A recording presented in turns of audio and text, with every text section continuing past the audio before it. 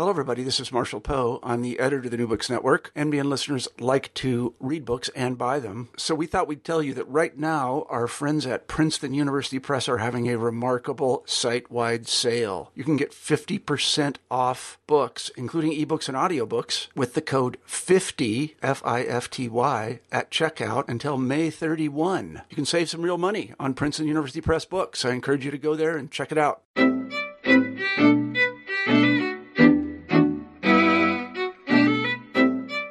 All right, welcome everyone back to New Books in Education. This is Ryan Allen, your host, and I'm excited today to bring us Dr. Mark Carnes and his new book, Minds on Fire: How Role Immersion Games Transform College. And this is from Harvard University.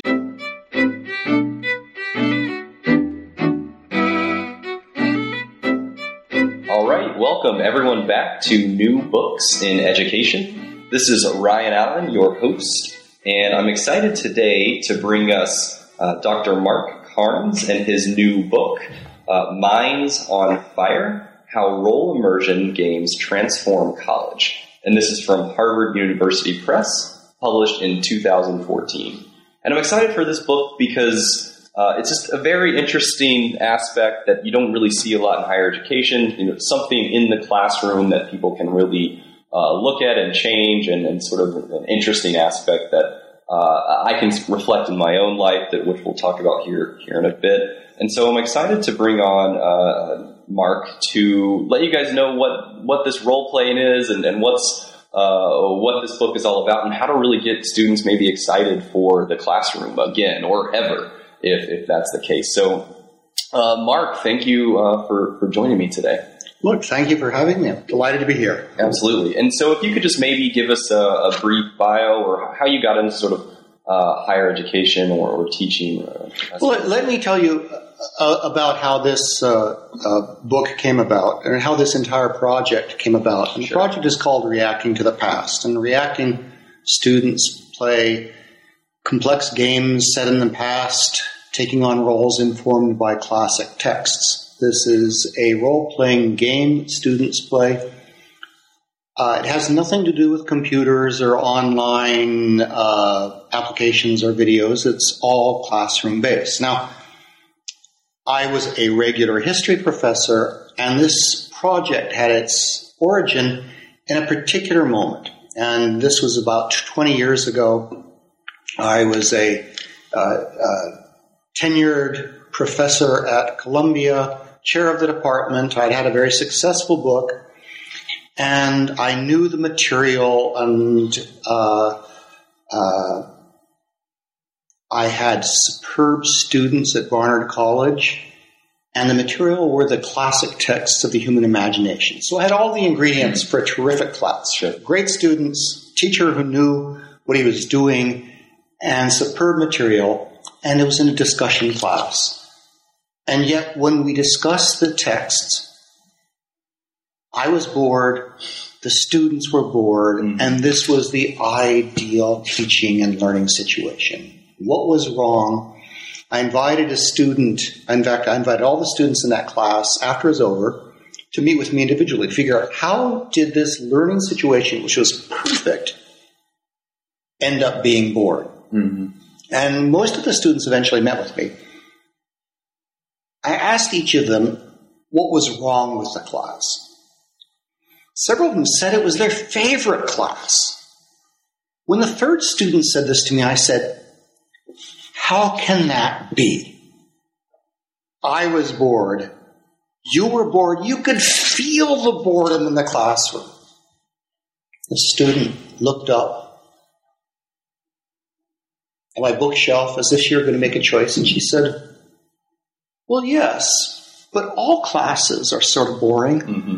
Yours was less boring than most." And so that led to my wondering, what can we do to make the classroom different? And that led to the next year, I began this process of transforming these discussions into debates. And then several of the students in one class took the debates, took charge of it, took hold of the class, and led it into an entirely different direction. And that evolved with the help of hundreds of scholars and teachers into the Reacting to the Past pedagogy. And this book is basically trying to figure out why this learning platform of these student-run games in the classroom is so powerful. Sure. Yeah, and I think just reflecting on my own sort of experience, I'd never really done reacting in university life, but I do remember when I was in even or junior high, and I did sort of a mock trial, and I can still remember everything about that mock trial, and I was in 8th grade.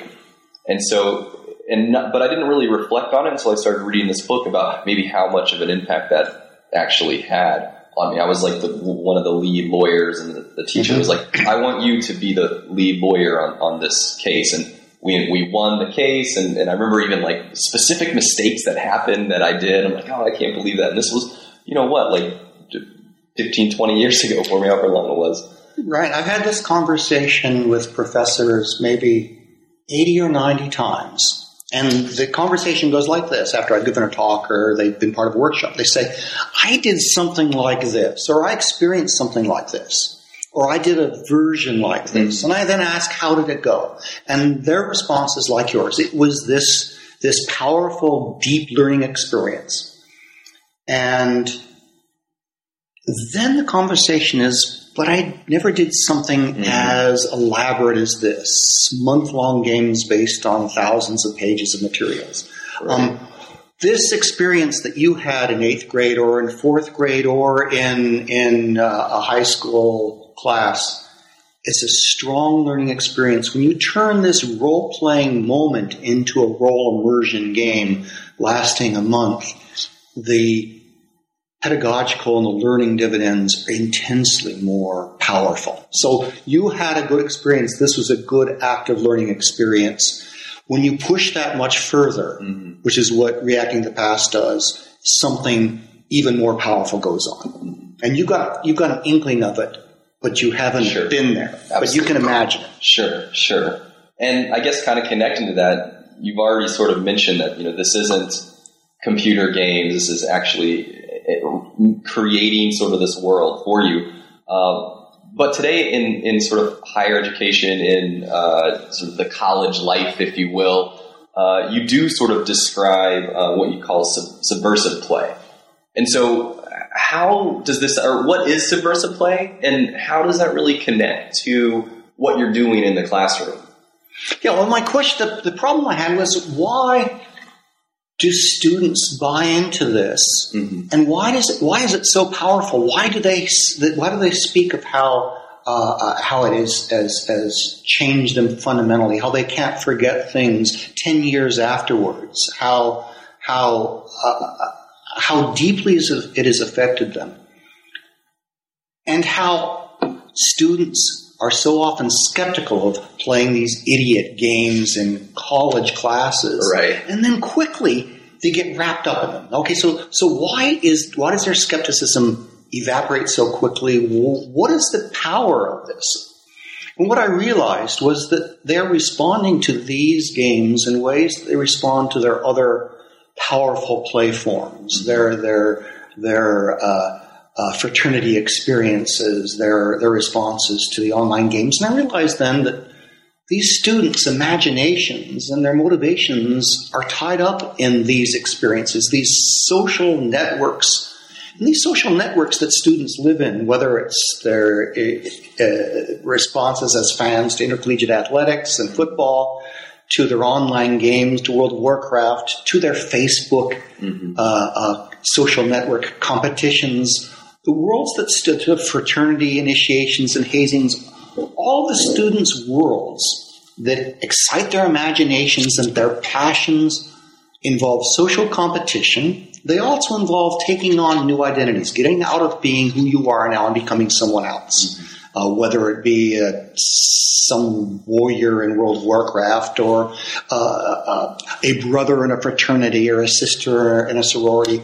You have a new identity. That's liberating. It's exciting. You're involved in these social competitions. That's also part of where all people are at all times. Social competition is where it's at. And when you take on a new identity, an alternative identity, and you get involved in social competitions, you're also changing things. You are subverting your regular identity. You're subverting conventional beliefs, if only in a play mode. Mm-hmm. So subversive play embodies these elements.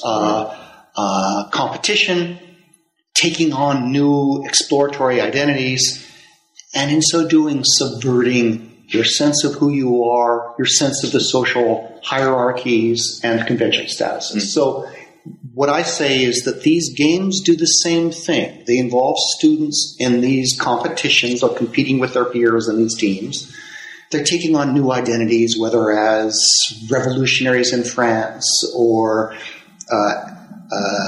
theologians in the Holy Office in Rome in the 1630s, or Confucian scholars in the Ming Dynasty. They're taking on these new weird identities. They're competing. Right. And in so doing, they're subverting their old conventions and beliefs and sense of self. Sure. And that's what makes them these experiences powerful so quickly. Right. Or so I argue in the book. Sure, absolutely. And you kind of are going against maybe the conventional norm in education. You know, you kind of talk about Dewey. You talk about some of the old classic Greek and Roman philosophers of education. So can you maybe kind of talk about what is going on in the classroom? What exactly does this game look like? And why would these sort of thinkers in education disparage it, maybe not knowing exactly what it looks like? Well, they've got beginning with Plato, through Rousseau, through Dewey, through Erik Erikson, they've got a clear idea of the power of this sort of imaginative play, and they're nervous about it. So what happens in a reacting classroom is this. You get a game book. The game book can be several hundred pages long, and it lists the rules, and it also sets up the historical context, mm-hmm.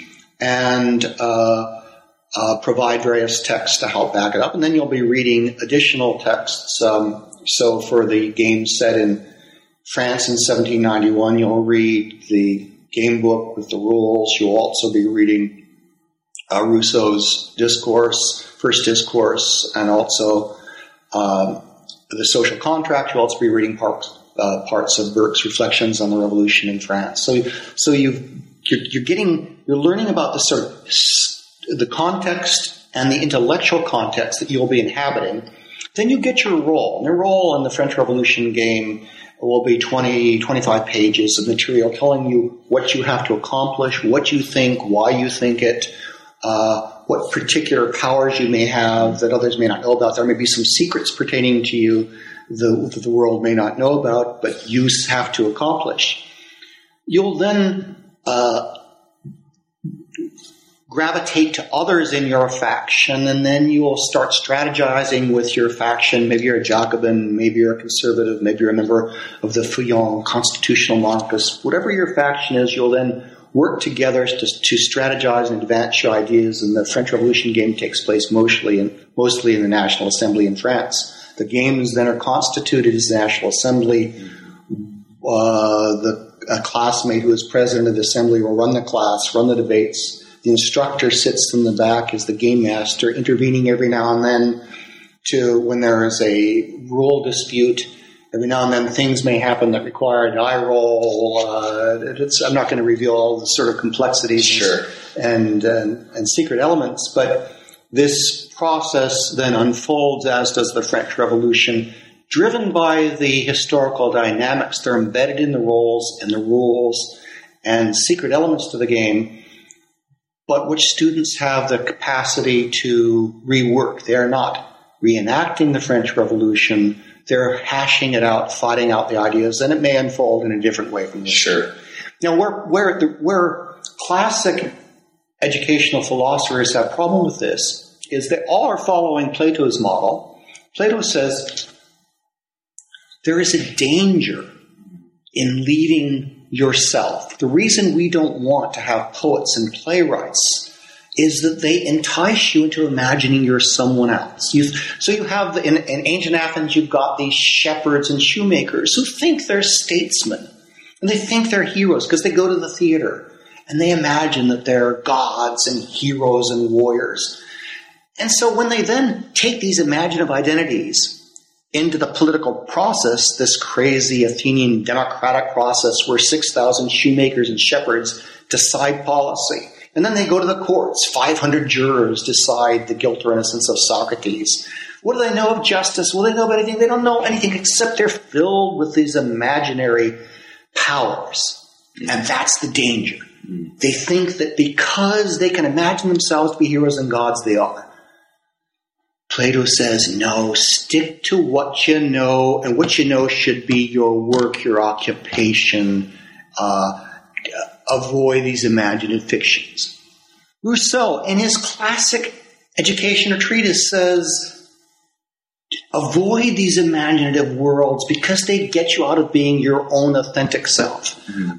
It's different in some ways from Plato, but also on this issue, do not go to imaginative play, especially of a competitive sort. He wants Emile, his student, to be alone with the tutor. No social competition, no play. Dewey says the same thing. We want you to have real rooted play that connects to the real world. Girls should play with brooms and boys can do similar things that lead to the workplace. If you stay in the child's realm of fantasy and roughhouse and competition, you'll never make it to the workaday world. So, and I could make the same point about Erik Erikson and others. Right. They're all following in an historical tradition, a philosophical tradition, which makes perfect sense and which is dead wrong, which is that play is okay for young people, imaginative fantasy play with social competition, what I call subversive play worlds. It's okay for young people. By the time you're going to college, you should be working. College should replicate the processes of work. It should not be about play. It should not be about fantasy. It should be about working in the real world, just as Plato said and the others have reaffirmed. The problem is, college students, like everybody else, is drawn to these imaginative worlds of social competition. And so instead of college students working like we want them to, their minds are in these other places that corporations and social media of the internet have gobbled up. So that's my tension with the whole educational enterprise. Right. Which, we're sitting here talking about the problems with Dewey in Teachers College at Columbia University, but that's okay. No. That's all right. I walked in the door and Dewey says the way of changing society and reforming societies through education, but the change he wants to make is to help push children into a new progressive world of social cooperation and social order. Dewey's favorite author is Plato. How can Dewey, this progressive reformer who's trying to change society, have as his favorite author Plato's Socrates, who wants to build a society that's rooted, because Dewey's social order is a progressive order where everyone fits in a cooperative society, attuned to work and social order, which is different from the dog-eat-dog ethos of capitalist, Gilded Age. Right. But what he's doing, and what other educators are doing, is replicating a model of play. This proponent of play, John Dewey, wants to change play and turn it to play that isn't any fun. Which is why educators keep saying, we're following the Dewey model, and yet the classroom isn't changed. Why? Well, because his play isn't any fun. Right. It's not subversive, and it's not subversive because he is fearful of social competition. He's fearful of fantasy. He wants to get rid of it. That's to say, he wants a play that isn't any fun. Right. I think connecting to that, you talk about how, or at least maybe it was a quote from one of the students who, first hearing about how this is, how this works, kind of a confused question. So the students are in the classroom, or something along those lines. And so, how are the students the class? And how do you get the students, or how do they embrace reading just hundreds of pages sometimes and really embracing these roles? Or how have you found these students to do this? There's about a decade ago, the confidential guide to courses at Smith College said, reacting looks like it would be fun and easy, but it tricks you into doing more work than all of your other classes combined. And the way it tricks you is that it creates this world which is student-run. That is to say that the instructor sitting at the back grading the performances, but especially grading the papers on which all of the performances are based. People are writing essays, advancing their views, seeking to accomplish things, to persuade their peers. So the game master is sort of sitting in the back, grading papers, providing guidance to factions outside of class, providing emailed guidance, helping them with the ideas. But the whole dynamic is run by the students. As I gave an example of the French Revolution, they are debating, they're solving the problems, they're managing the classroom all on their own. But because you have these motivational elements of subversive play, of social competition, our group just got clobbered by the Jacobins. We were slaughtered in the debate. Someone did a lousy job of their presentation. Their paper was weak and the ideas poor. The other side ripped it apart. We lost. We're in trouble now. This binds them together. They work harder. The person who slept off now feels badly. They work harder. There's this social pressure that drives them forward, just as it's social pressure that helps drive students forward and all they're non-academic things. It's these social pressures that pushes them forward. This pushes them into the game. Also, the fantasy of these new roles is seductive. It's fun to be someone other than yourself. And when this other person is someone who lives with big ideas, the Jacobins are feeding off of Rousseau's social contract. You start reading the social contract and you see this is text. It's not an academic text. It's the blueprint for a whole new society that makes sense from the Jacobin perspective, that solves the problems of France that you're now inhabiting. These two things, this imaginative identity, which is so much more powerful than their World of Warcraft identity, because it's built not only on the sort of reality of this real human situation, but these powerful texts that now make sense, that explain the world, that show that the other side is wrong and why they're stupid and why they're philosophically regressive. You have this intellectual heft. You're drawn into the materials to make your arguments, but also because this world makes more and more sense to you. And you get seduced by the thrill of it, the competition, the imaginative freedom it gives you, and also this sense that you're not acting in the normal way. You're subverting a whole bunch of things. You're running the class, not the professor. Right. You have power. You're a leader of the French Revolution. You're not a student. And plus, you're coming to class, doing crazy things, exciting things, where your peers are sitting in the back of the room, taking notes, playing Angry Birds, or texting. Right. Okay? Absolutely. And it's all very subversive. Mm-hmm. So those are the elements that cause students to work harder without being aware of it. Sure. How about if you can tell me about sort of challenging the narrative that students have maybe in their own life. For instance, you talk about sort of a Muslim who had to take on a role of a Zionist, and then vice versa. It was a Jewish guy who had to take on the role of, I guess, a Palestinian. Yeah. And then I think maybe you had another example of a very devout Christian. I can't remember the sect, but she sort of had very difficulties of taking on a role that she was assigned. So how does that work, and how do people overcome that? Well, it's a good question. It's a real challenge. What happens when you are a strong Zionist and you're given a role in 1936 as an Arab nationalist? What this student said was that he was good at compartmentalizing his identities, that he played this role as an Arab nationalist, and it existed alongside his strong Zionist beliefs. But as the game reached deeper and deeper, he internalized it in an important way. What I think happens in those cases is that the students end up having a deep conversation, that they understand positions that are antithetical to their traditional self. And these two selves chat with each other and lead to some very soul-searching and important conversations. Sometimes students find it just very, very difficult. Mm-hmm. And particularly when they then speak with parents or religious leaders, someone says, are you forgetting who you are? Part of learning is, and this is the real challenge of all educators, which is, how do you learn something important?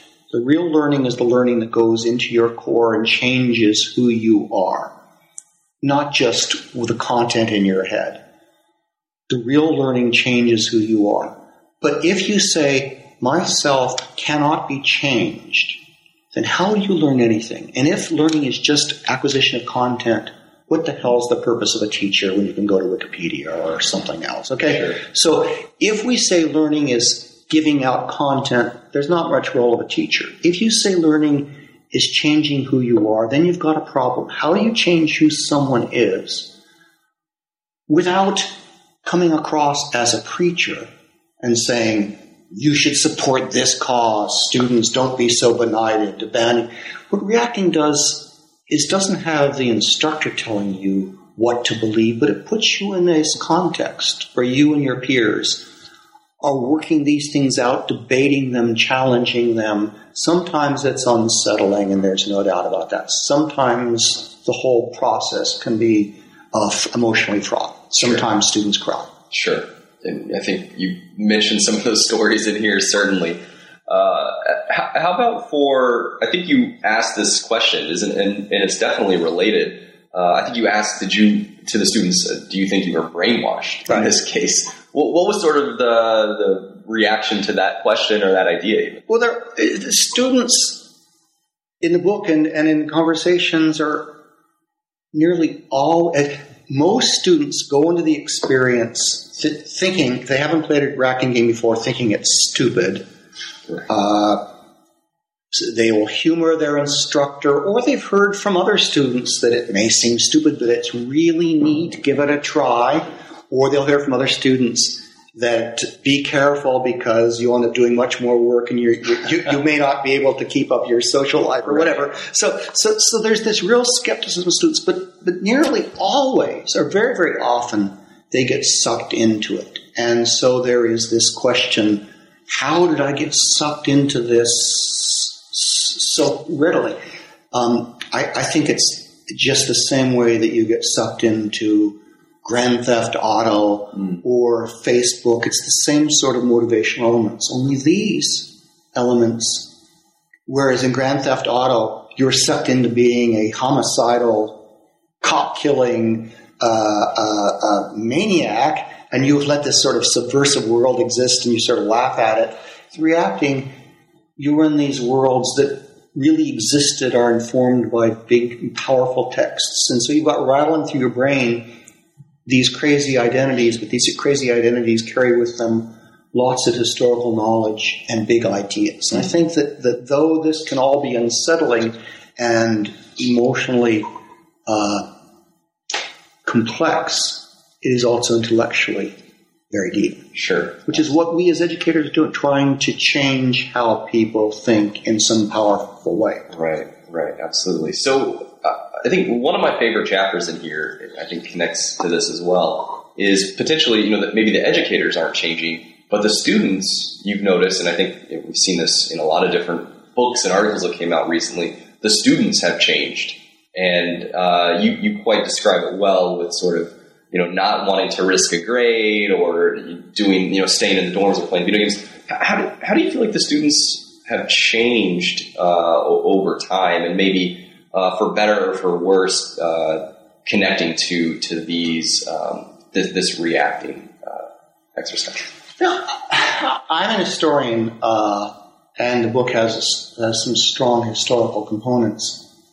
Part of my argument is that students have always existed in subversive play worlds of their own devising. So that's to say, there are two histories of higher education. The one is the history that we all read about, the history of the presidents, the buildings, the curriculum transformation, the hiring of better scholars during the 19th century, replacing the old pedants of yesteryear. All these are the narratives that you read in your histories of higher education.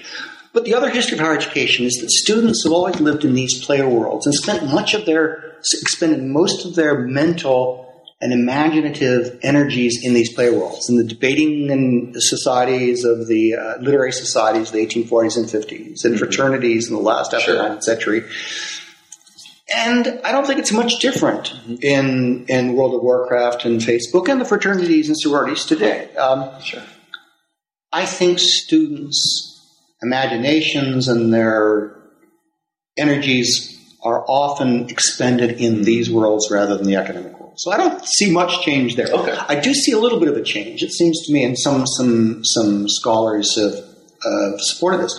One is I think that students are increasingly wary and nervous about social interaction, that they're living more within online worlds, which makes the whole experience of class interactions, of talking, of meeting people, of speaking on the phone, of being a salesman in a store and approaching a customer, all of these sort of social interactions, of walking down the street and saying hi to people.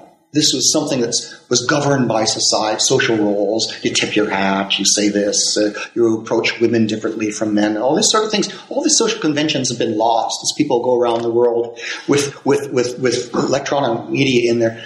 So there's a difficulty, I think, of the younger generations in connecting with people, living online in ways that they connect that way, but they can't connect in social ways. The reacting class is a social interaction, and I think this helps often bridge this sort of how do we communicate when we're not online. I think that this in-person, this embodied communication is important. We live in our bodies. Sure. Our bodies express our sexuality, our mortality. All of these things are important parts of our interactions. Right. And when we live only online, our conversations and interactions become abstract and often cruel because we don't see the tears of our snarky, nasty comments. Right. We don't see the pain. We're not worried about getting slugged in the face. All this sort of humanness we lose online. I think that as educators are increasingly looking towards online solutions, we lose a lot in the classroom, which is why I think academics at all levels need to do more to make the classroom interactive. Right. I mean, we now have studies, and often the online providers say, we've got data which shows that students interact more when they live thousands of miles apart from each other and they have internet chat rooms than they do when they're sitting next to each other in classrooms and in higher education. Right. We've got more interactive data online than when they're sitting next to each other. Yeah.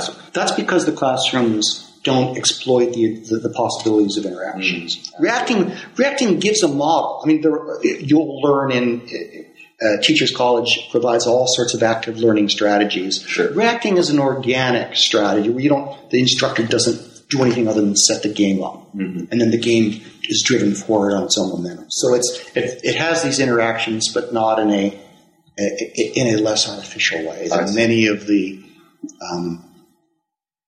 unit projects that occupy 30 minutes of a class. Sure. And I think I like one section of the book you talk about how you feel like the classroom should be more resemble like World of Warcraft or something like that inside the classroom. I think that's maybe a good sort of goal to try to achieve or something. That's right. I mean, what makes which makes any game and the designers of online games have these feedback systems that are tremendous. They change something, they analyze this new component of their online game. They know in 30 minutes whether it's picking up just based on this on the response of the users. What reacting does is it takes these elements of social competition, of fantasy, of subversion that are powerful, and puts them together in a way that works. Right. Okay. Sort of maybe jumping back a bit. So you kind of talk about throughout the book, like the gentleman's seat, and how nowadays there's students who just think simply showing up to class, they now deserve a B.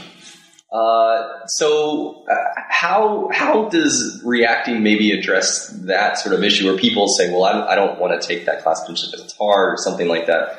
How can we address that issue, or is that still out there to be figured out? It's still out there. It's absolutely out there. And the best way to do it is that some colleges reacting is a required course. It's a required general education course. So you don't have any choice. And where that's been the case, then we have places where students, you're building a class where it's had the same texts and games, so there's this familiarity. They're also learning speaking and writing and communication skills and critical thinking skills of a deep character. So the best way to do it is to have reacting as a required gen ed course. And general education is the sort of sick man of higher education.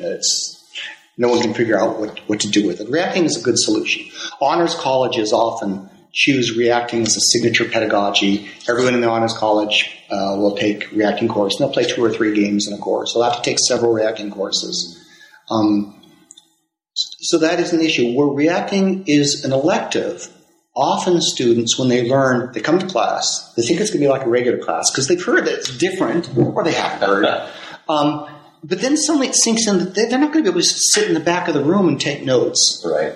And then they learn they're going to be speaking in a contentious way, and some often in elective classes, students say, I'm getting out of here. So it is a problem. Right. On the other hand, when an instructor is taught reacting for several years, there's a buzz around campus. Sure. It's rare. The first reacting instructor at a campus nearly always there's things start percolating. Something strange is going on in this class. It's interesting. There'll be an article in the campus paper. The instructor will win the teaching award because suddenly you've got all these excited students. And there'll be a buzz around the class. So after the first year or two, reacting classes have a buzz about them, which tends to draw students even into elective courses. Sure. But at the outset, the conservatism of the students, which is profound. Faculty are conservative. Students are even more conservative. They know how to get by in college. Perfect. They sit in the back. They know which courses to take. They know how to handle it all, to varying degrees of success. Right. And they'll get their B or better. Reacting destabilizes that all and scares them. Sure. So it is a problem. It's a challenge. But there's a countervailing element after the first year, which is there's this buzz on campus that something strange and interesting is going on in this classroom. Outweighs the maybe, the apprehension potential. Right. So you mentioned general ed already and how it's really nice for general ed. You have a chapter in here about sort of how maybe sciences could take on this role. Can you maybe describe that? Maybe where people wouldn't really see it as a match, but one of the questions when I say we, that this is a project of, there are probably 800 or 900 faculty worldwide who teach with reacting games. And there are a core of probably 250 who are involved in the design of games and spreading the pedagogy. But about 8 or 9 years ago, we were wondering, can you have reacting games that involve science? As our group began to design games in the history of science, and the game that I was involved with was the Trial of Galileo, which is, how can you have students arguing that the Earth doesn't move? Well, we realized that the argument for why the Earth doesn't move was propounded by Aristotle, lasted for 2,000 years because it is just so brilliant and persuasive. And when you recreate the game and you put it in Rome in the early 1600s when the Holy Office is trying to decide, does the Earth move? Is the literal interpretation of the Bible perhaps wrong? Because if it is, you don't want the Catholic Church to be against the real truth. Maybe understanding the Bible is difficult, ways that mortals can't figure out. So the Catholic Church has good mathematicians and philosophers trying to solve this problem. And when you look at Aristotle, the argument is compelling that the earth doesn't move. It's just a series of deductions and observations and mathematical principles that are irrefutable, which is why it lasts 2,000 years. So when you play this game and you give some students that give them the Aristotelian model, then you fold in Galileo's smart improvement of Copernicus' argument, you have this delicious debate that where the conservatives usually win because Aristotle is more powerful given the knowledge set of the 1600s. So we realized that you can have games set dealing with scientific texts, Aristotle, Galileo's texts, which also illuminating the problems of how scientific ideas are shaped by society, and then how these scientific ideas themselves shape society. There's another great game on Darwin's Origin of Species. Does Darwin's origin, should he win the Copley Medal of the Royal Society in 1864? Is this great science, as defined by Francis Bacon, based on the inductive method? You get data, you build up your data, and your argument comes from it. Is this good science in the Baconian sense, which the Royal Society says is our Bible of scientific method? Or is Darwin, particularly his Origin of Species, is it just brilliant guesswork? So this is the debate of that moment, but it also leads students into this debate: what is science? Is it inductive? Is it imaginative guesswork? Right. What are the facts of the origin of species? And so you have this terrific game on the philosophy and the substance of science, evolutionary science. But the game also percolates through issues of social Darwinism, the role of women, of slaves, of racial relations in 19th century England. So you've got this lovely game that's about science, scientific method, the role of science in society, but also how scientific ideas change society and how society itself impinges on Darwinian ideas. So the idea is that if students were to take a course where they're playing the Galileo game and then the Darwin game, maybe another game on acid rain in Europe in the 1970s, they'd have exposure in a general education program. They'd have exposure to foundational ideas in motion theory in Galileo, in astronomy in the Galileo game, in evolutionary biology and paleontology in the Darwin game, in basic chemistry in the acid rain game, environmental science in that game. So you'd be exposed to a whole bunch of scientific traditions, but you'd also be exposed to different moments where the intersection of science and political and social arrangements are contested and complicated. And students taking this sort of a class would understand why they should have a general education class in science, that there is this important fusion of scientific ideas and science and social institutions and political institutions. The two are conjoined in important ways. Mm-hmm. When you take your Bio 101, you don't learn that. Mm-hmm. You may not retain much Bio 101 either.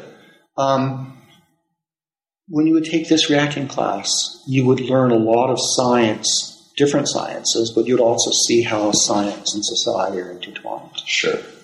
How about kind of maybe the past decade, I think, in higher education, there's been this idea that leadership is the kind of the wave, the future, should be maybe the most important aspect of higher education. And so there's all these sorts of leadership classes or even majors. I think when I was graduating, they made a leadership major. Leadership major. Yeah, right. What exactly. sort of courses did you take for a leadership major? Well, I didn't major in it, but it was they offered them at school. So, and I don't know if they had reacting courses, but maybe if you can talk about how this particular method can maybe help foster leadership potentially, or again, it wouldn't have occurred to me at the outset, but when surveys have been done on the important experiences students have in college, many of them involve leadership, running the student newspaper, captaining an athletic team, being a leader of a sorority or fraternity. All of these things, this is what they remember. Rarely do you associate leadership with the academic experience itself. What happens in the classroom? Why? Because the leader is the instructor. What reacting does is by pushing the instructor to the back of the room and letting these social networks and competitions surface and obliging students to run the class, lead their factions, slog their way through these problems, they acquire organically these leadership skills. But more importantly, they learn they're part of a team solving problems. And so often the leadership programs say, we're going to teach leadership by giving you the skills of a leader. But the chief skill of a leader, I'm persuaded, and a number of scholars in the leadership field, is the chief skill of a leader is to understand the organic connection between yourself and your operation, that the leader is no stronger than the team. So the best way to learn leadership, given this modern perspective on the field, is to be part of teams in difficult problem-solving challenges. There may be moments when a particular person with particular skills needs to ascend to the fore to take charge of things. That may be you, that may not be you. But that's what reacting teaches. It gives you these teams working in problem-solving settings, and students then suddenly realize, hey, this is leadership. I can do this. So we've got in doing this book, I interviewed some students, and I can think of two of them. I interviewed them when they just graduated. Michael Mielhaus was elected to the Bemidji City Council, the youngest council member, and he had been shy as a high school student. He doubted that he had leadership potential, but reacting taught him that he did. And then it also taught him some things, that leadership isn't just about being a leader, it's about connecting with people. So he has these skills, and the next thing he knows, he's elected to the city council, one of the youngest city council members in the nation. Fantastic. And the reason he says he's ready for it, the reason he had the nerve for doing it, was through his reacting experiences. Fantastic. Maybe if you can talk about sort of in the classroom, you mentioned it's supposed to go along the line, or maybe not supposed to, but it's sort of set up to go along the lines of history, where, and even in the book you talk about, a lot of times one team is stacked up way against another team, and they're almost set up for failure. So if you talk about sort of two different things, that are two different parts of the book, but if you can kind of talk about sort of, why failure might be important for some people, and then going into another direction, how can you kind of deal with things that go outside of history, or why is it okay to go to have maybe a different outcome? Okay, let's take the history question first. Sure. As the games have evolved, we've learned how to design a game so that it stays on the historical tracks until the end. There has to be freedom for students to win the game, even though they've got a role that lost historically. If you don't have the capacity to win, to change history, then you're doing a reenactment. You could, we could put you out on the field with guns and march around. You could read a script. This instead puts you in the situation and gives you the freedom and the subversive thrill, change history. The problem is, if you change history in the first class, and you're off the historical tracks, then it's really hard for a game that lasts a month to not just be in Never Never Land the whole time. Right. So if, for example, and we learned not to do this, once in the early version of the French Revolution game, there was a possibility for Louis XVI to escape from his virtual imprisonment in Paris. Well, when he escapes, then he plots to invade France and things, and you've got the whole game that is in Never Never Land, and the instructors don't know what to do, and the students are in a place that's so strange it hasn't been scripted at all. Mm-hmm. So we've learned over the years to design the games in moments that will be stable so that you won't go off the rails, but there will be the chance of going off the rails at the very end in the final class so that your agency can surface. So there are issues of game design that we've learned over the years. There are now probably, I think, 80 teams working on the design of over 130 games. And we're learning more and more about game design. So part of this process of having a game that isn't often Never Never Land, which is just hard for an instructor to cope with, it's hard to design it so that it's a month-long experience. We've learned how to keep the games on historical rails, but then have the freedom for invention. That said, there are some loser roles. Right. There are some roles which it's very hard historically. Say the Sikhs in India in the 1940s. England is leaving India. What's going to happen to the Sikhs? They're just in a horrible situation. It's hard to figure out. They're sort of squeezed between the Muslims and the Hindus. They're losing their allies in the British. They don't constitute a majority in any province, including the Punjab. So they're in a bad place. The students playing that game, there's no way really for them to prevail. Do you leave the role in? Sure, because you need their voice in there. But will they win? Probably not. What we've learned is that losing a game hurts. That especially when you become invested in it, and this whole pedagogical process entails getting invested in emotion. That's the whole idea, and often you do. But that's not a bad thing. That the pain of losing, of being a Sikh leader and then failing, just as the Sikh leaders themselves failed to find a homeland for the Sikhs in the historical situation, failure is not a bad thing. That it's probably, I think my failures have been my best learning experiences. And that the failure occurs in the context of a game and your fictive identity as a Sikh, for example, or as a Puritan in Massachusetts Bay Colony, or an oligarch in ancient Athens, when you lose and you're losing playing a role, it's different than when you get fired from a job or shot down by your boyfriend.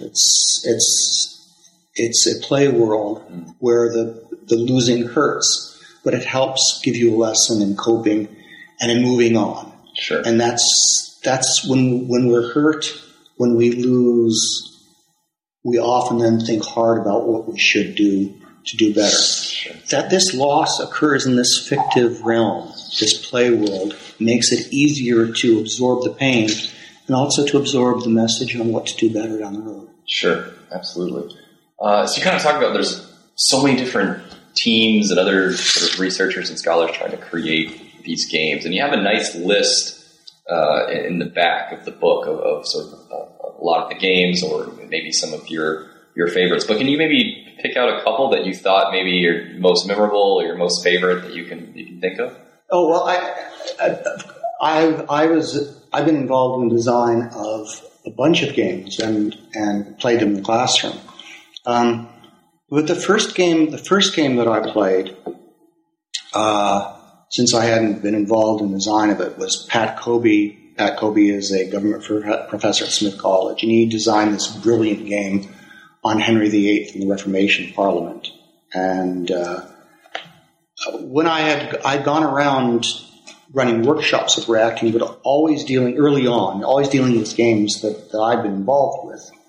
Students I took around who had played games and been themselves so brilliant, they then helped in these workshops. They helped faculty with the complexity of the roles for a weekend workshop. The student preceptor said, you keep giving these talks about Reacting, but you've never had a role in a Reacting game. You don't understand it. So my first experience as a player in a Reacting game was with Pat Coby's game, which is Henry VIII and the Reformation Parliament. And I had the role of Thomas Cromwell, who's at the heart of the game, trying to run the British Empire at this moment of nation-state building. And after the first, I thought I had read through the material and I thought I knew what I was doing, but just this massive complexity of problems, of crises, unfolded in the first 2 hours of this play of the game. And there's this coffee break. These student preceptors come running up to me and they say, "How was it?" And I said, "I'm so confused." Okay. And they said, "Now you understand reacting." And what happened to me is what happens to all reacting faculty who report on the experience and reacting students is that night, instead of going to the bar and schmoozing with the other faculty, I went to my room to study harder so I wouldn't do so badly and be so confused. And then I found out later that the other faculty too didn't go to the bar because they had the same thing. So we'd gone to have the fun of an academic conference, most of which occurs in the socializing afterwards, ended up working, which is the whole point of reacting. It sucks you into doing work. And I understand Henry VIII and the Reformation Parliament in a deep way that I'll never forget as a result of that experience. Absolutely. So we're kind of coming to the end. Any last words that you want our audience to know about the book? Well, what is so exciting about this is that we've happened upon, when I say we, I say these several hundred scholars, this new landscape, this new pedagogical landscape. And people are coming up with not only different ideas for games, but different ways to structure the classroom, of doing this for classes of 130, of doing it in retirement communities, of doing it in prisons, of doing it to promote retention, of doing it to cut down binge drinking on campuses. All sorts of curricular possibilities, all sorts of different games. This is the excitement of working with a new paradigm, and as I say, this is a very new paradigm, and the reason it's so new is that it's going against this pedagogical paradigm that goes from Plato to Dewey and beyond. They say, don't do this. Well, when you do this, since it hasn't been done in this thick, month-long sort of experiences, there are all sorts of possibilities. We've just begun to scratch the surface. What happens is when other faculty members join this, and they join it by going to www.varner.edu/reacting, or just Google reacting the past, you'll get yourself there. Go to a workshop where you can learn a game by playing a brief version of it over the course of a weekend. And then you'll be sucked into it. You become part of the enterprise, and there will be some aspect of this vast virginal landscape of pedagogical innovation. And it's Terra Nova, a chance for real creative thinking and provocative teaching. And that's what I would say to you. Sure. Join the enterprise. Absolutely. That sounds fantastic. And I'll post a link in the article as well. So any upcoming projects? I know you just finished this and you have a lot of passions, but any upcoming projects that are on the horizons? No, it's just just about every aspect of this pedagogical paradigm creates new ideas, and there's so much more to explore connected with this. It's intriguing. I'm not going to escape that for a long time. This has deflected me from my usual historian life 2 decades ago, and I'm not going back, partly because it's so much fun. Well, it sounds really interesting, and I'm definitely going to check it out, especially Barnard is across the street from me, and I'd be remiss if I didn't check it out after hearing the excitement. Well, and there are a bunch of campuses in New York City that do reacting in big ways. Marymount, Pace, Queens College, Brooklyn College, and some others. So. Absolutely. Okay. Well, I'd like to thank Dr. Mark Carnes for joining us today. I would suggest everyone go and check out his book, Minds on Fire, How Role Immersion Games Transform College. So thank you guys for listening, and I hope you learned something. Thank you very much.